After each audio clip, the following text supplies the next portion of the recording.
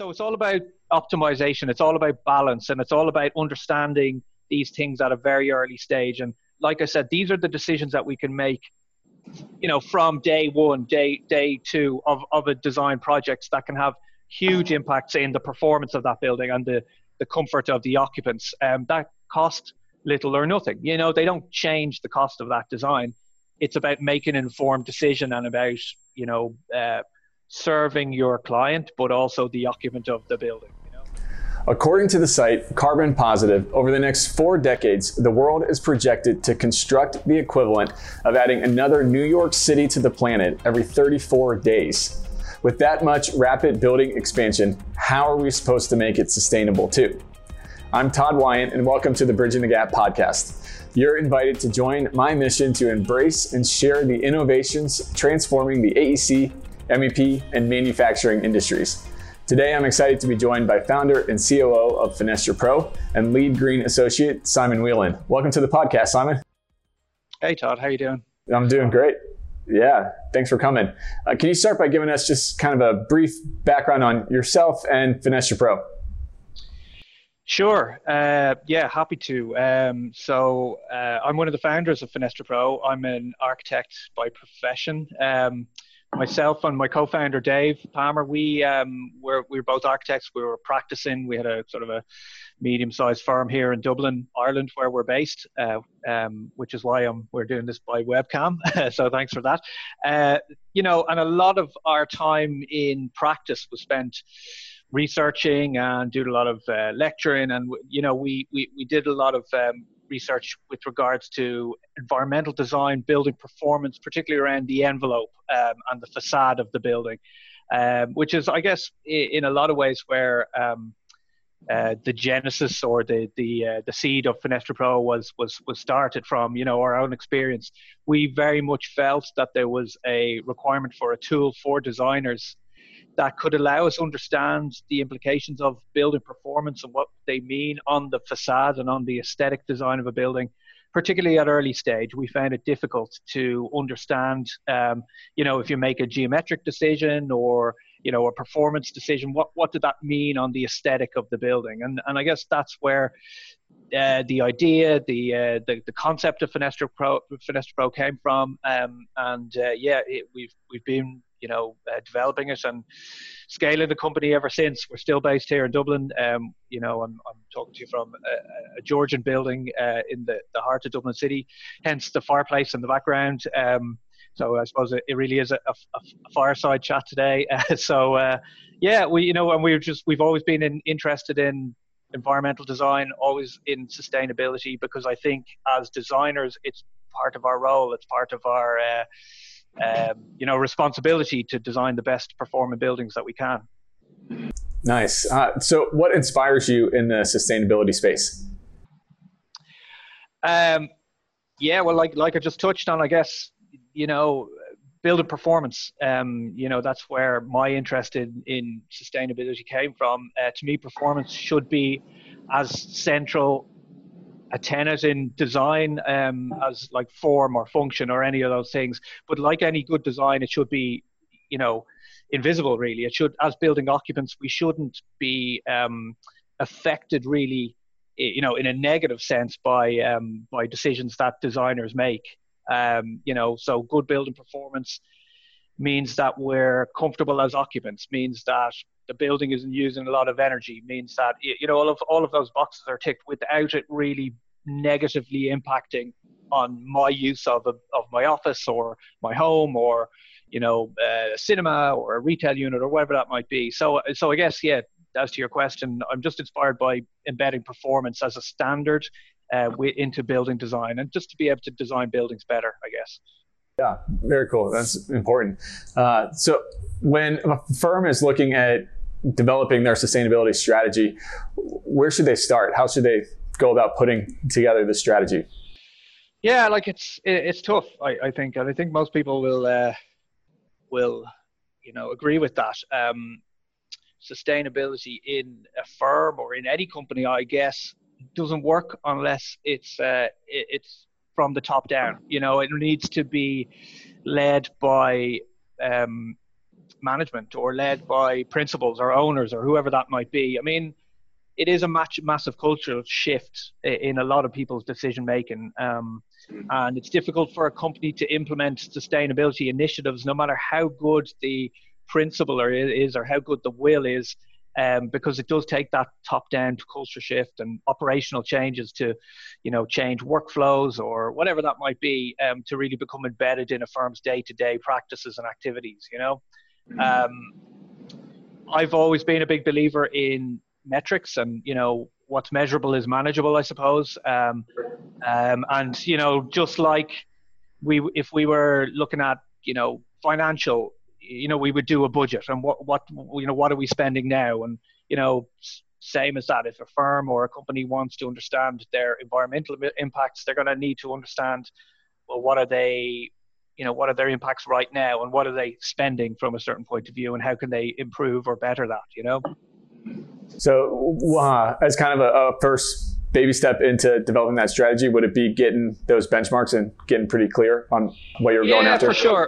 For sure. And that's, I suppose, why things like, Architecture 2030 and the, 2030 Challenge are important, because they really embed analytics and data and, understanding our current state, so we can understand how to make that better. Where can we improve, or what can we do, Yeah. So you just mentioned some analytics. How do you realistically predict or analyze how sustainable a building is at an early stage when the performance is actually coming at much later? Yeah. And it's something that, from our point of view in Fenestra Pro, that was a frustration for us. How could we understand performance from that early stage so that it wouldn't negatively, wouldn't impact the design in a big way later on. Modeling, data, analysis, I guess we're always getting better at that. Applications like Fenestra Pro and, other tools are out there and getting better at allowing us to, understand these things earlier. They do take training, they do take understanding, and that's maybe a resource that is a sacrifice that needs to be made. No model is perfect, so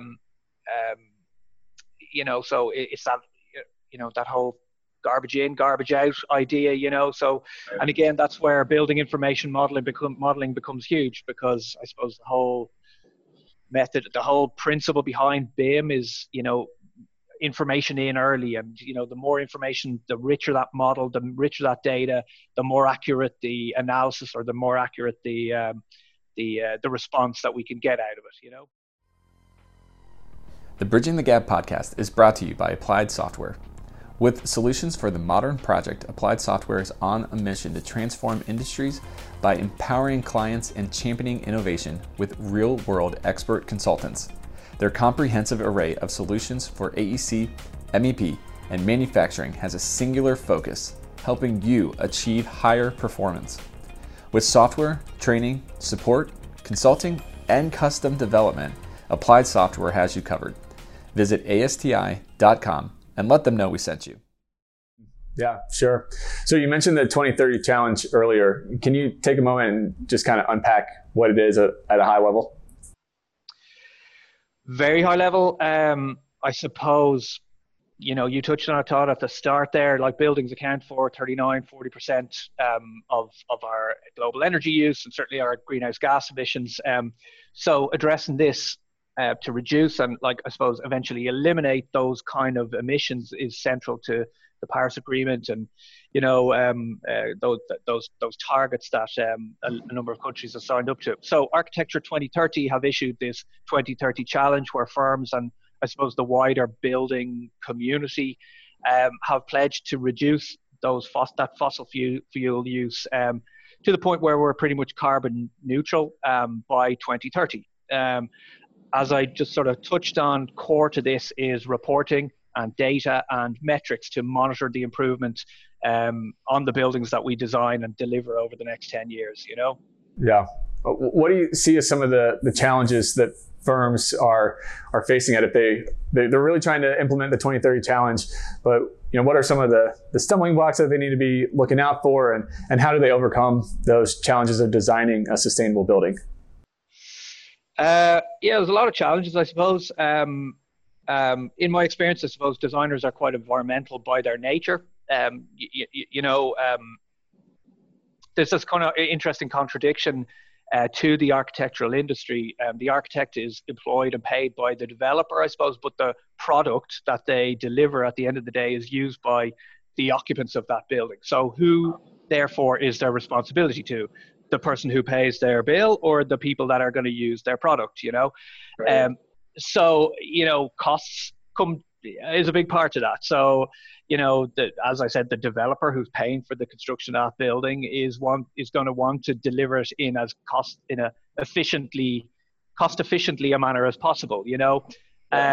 But we also have a responsibility to fight for the most environmental buildings we can, because very often, the cost battle is one that we too often lose, because if someone won't pay for those initiatives, well, what are you going to do? And you've got to deal with those parameters or those limitations around cost.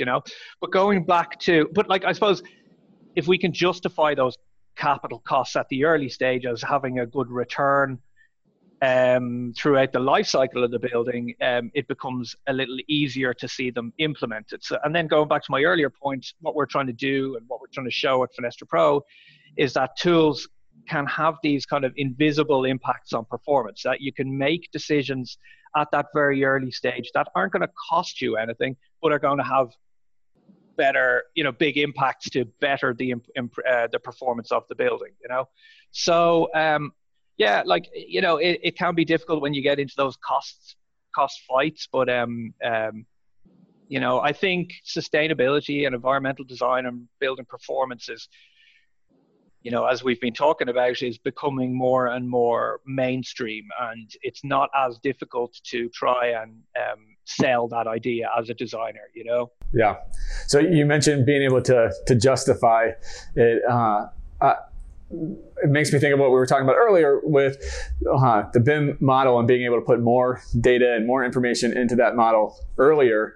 To me, it seems like it would be an easier, gives you more punch to be able to justify the impact of it, because you could show this is what it's going to be like without it, this is what it's going to be like with it, and you're able to see that difference in where the costs break down. For sure. Absolutely. And it's about, justifying those decisions.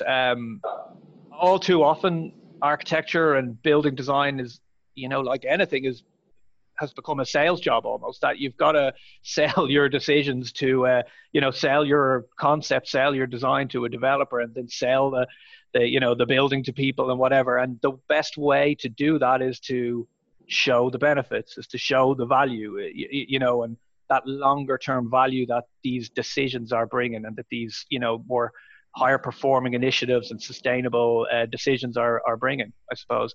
And building information modeling allows us to do that, because it gives us good data, good analytics, and very often, and it can give us some pretty pictures and, some really good, graphical demonstrations of those decisions to sell that idea to the person who pays the bills at the end of the day. The visualization component is pretty cool about it. You can really see it. So the 2030 challenge, we're 10 years out. Where do you think we'll be at the end of it as an industry? Not sure. Better off, I hope. Again, like I said, sustainability has become more and more mainstream, has probably become, and it probably has become, or certainly will become, more market driven. Companies are very much realizing that, designing more sustainable products, whether that be building materials or the buildings themselves, better processes, better kind of value chains, and all of those kind of things make better business sense. And I think we're finding that those kind of wider market forces are resulting in buildings being designed and built to a much higher standard, multinationals, large companies, public companies are, I think, going to need to start reporting environmental credentials or results alongside financial results. And it won't do for a large multinational to have poorly performing real estate as their HQ, for example, you know? Yeah. Do you think in 10 years that justification that we were just talking about will be easier or kind of gone away altogether? Yeah, it'll be easier. I think, you know, it's always getting easier. But you know, it'll be hard in other ways. It'll just change, you know, that we're always going to, you know, like it's not an easy thing to design a building, right? And nor should it be.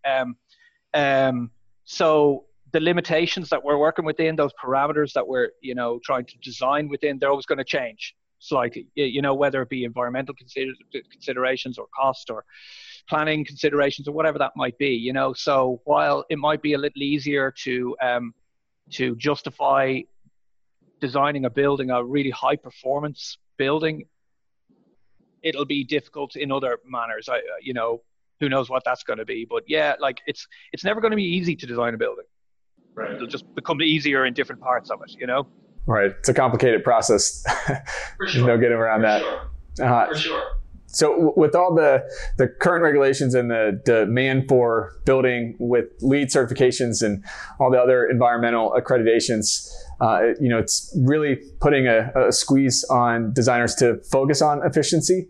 But how do you find that balance between the aesthetics of the building and then the performance of the building? Yeah, great question. And you know, again, going back to our earliest days in Fenestra Pro and before in, you know, architectural practice, I suppose, you know, that was the frustration, or that was the seed of the problem. You know, your building facade and your envelope, typically speaking, accounts for about 50% of the building's use, or certainly influences about 50% of the building's use. You know, while the facade is the embodiment, I suppose, of the building's architecture from the casual bystander or the person out in the street, you know, it's more than that. It's, I suppose we always say it's the moderator between the internal and the external environment. So it's hugely important. It's not just what the building looks like, it's the skin, and it's how the building lives or breathes, you know.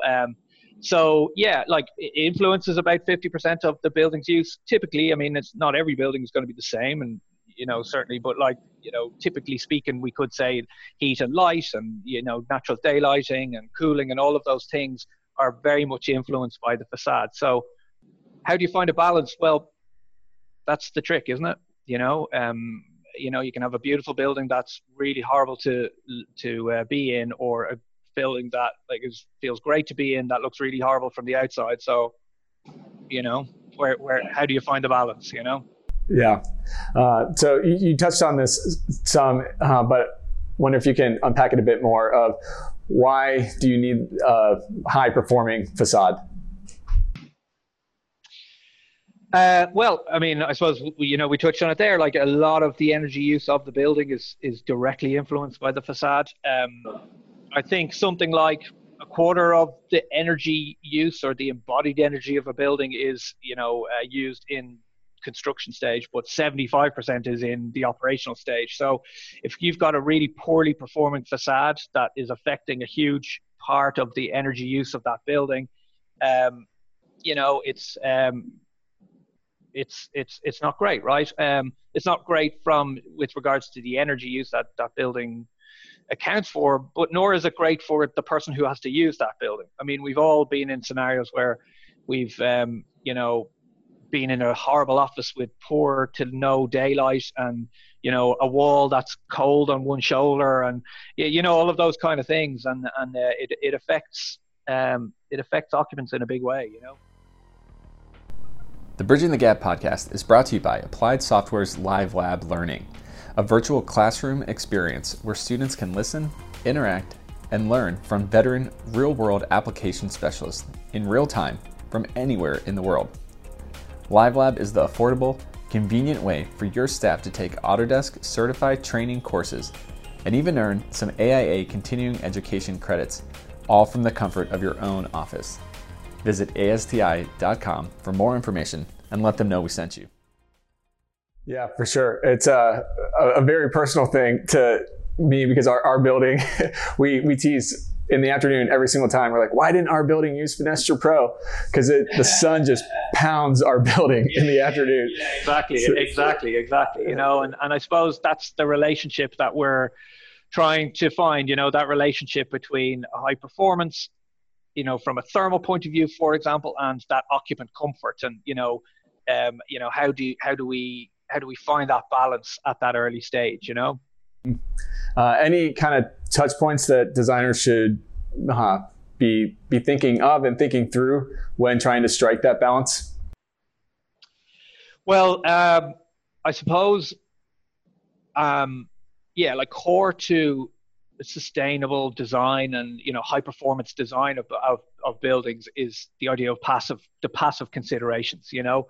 So in other words, heating or lighting or, you know, any of those things that don't use mechanical systems, don't use active systems. So what can we do to heat or cool or naturally light a building without turning on a switch, you know, and using energy? So a couple of examples. For example, you know, we know that glass doesn't have as good a thermal performance as an opaque, you know, masonry wall. But that doesn't mean that we're going to build a building with no glass in it, right? Because if we did that, then we'd have no natural light. So therefore we'd be turning on the lights, you know, so, or poor occupant comfort from that point of view. Likewise, there's no real value in getting really good triple glazed, high thermally performing glazing if it's, you know, facing south, and like you touched on, the occupants are being cooked alive in a greenhouse, essentially leading to mechanical cooling, you know. So it's all about optimization, it's all about balance, and it's all about understanding these things at a very early stage. And like I said, these are the decisions that we can make, you know, from day one, day two of a design project that can have huge impacts in the performance of that building and the comfort of the occupants. That cost little or nothing. You know, they don't change the cost of that design.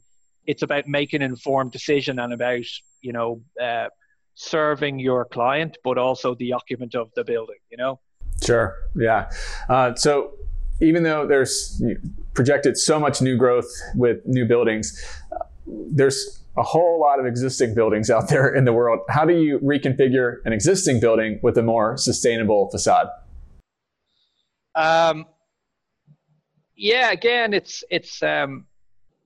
you know, it's a good point. I think I heard something the other day that, like, a facade, you know, a building, the structure of a building, the core will last for 60 years, but the facade will last for 25 years. So clearly there's an imbalance here, you know. So I suppose first we need to understand, well, what are you doing? Is it a replacement? Are we just replacing the facade? Like, are we stripping the whole thing off? And, do we get to change the geometry of the glazing or the wall to window ratio? Do we get to change all the materials? Do we put shading devices? You know, and from that sense, we've a much broader canvas within which to work. Or is it more of a refurb? In other words, we're just replacing the glass and maybe replacing the framing that we can re-insulate and make better thermally performing, but we're maybe stuck to certain limitations or criteria that are already in place. Again, it's measuring, it's analyzing, it's about understanding the existing state versus what you want to achieve, what the budget is available, and what can we achieve within that, you know. There's lots of ways to do it. It depends, I suppose, what you want to get out of it and how much you're willing to put into it. Yeah. Any kind of touch points that people should think of when they're deciding if they should totally, strip out the facade or just kind of give a little facelift to it?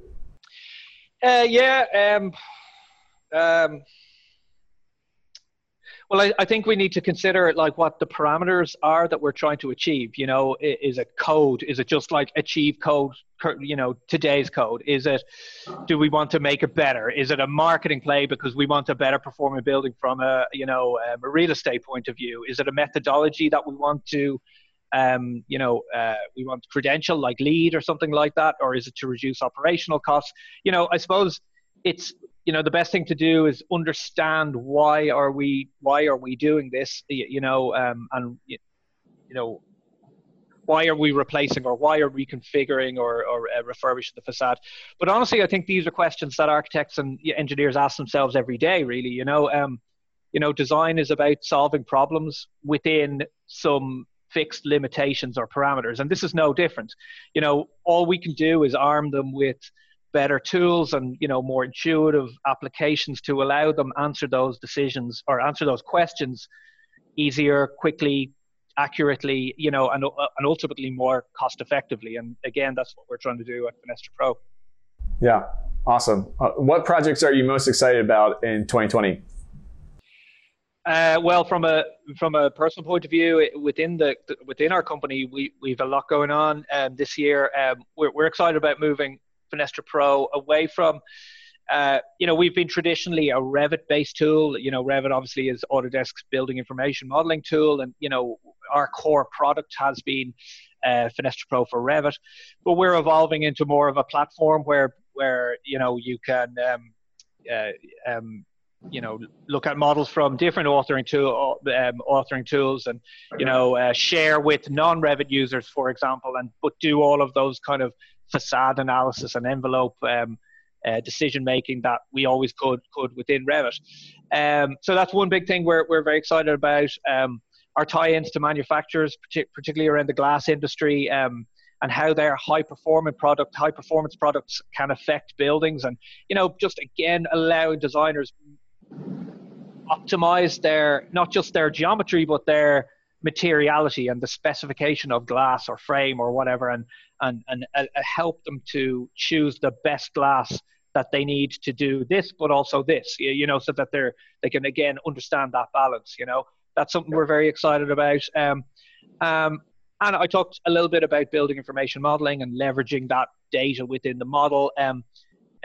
We're with it over the next 12 months, we're starting to look very closely at harvesting that data from it, that early stage conceptual design, and bringing it right through in a more streamlined manner, tying sustainability into fabrication and bringing those design decisions from day zero right through to the fabrication of your glazing assembly or your facade panels or whatever that might be. And, really, start to just get away from just building performance into things like reducing waste and, streamlining off-site fabrication and stuff like that, but always based around the facade where, we're facade people. That's what we understand. That's what we know. And that's what we're passionate about, I suppose.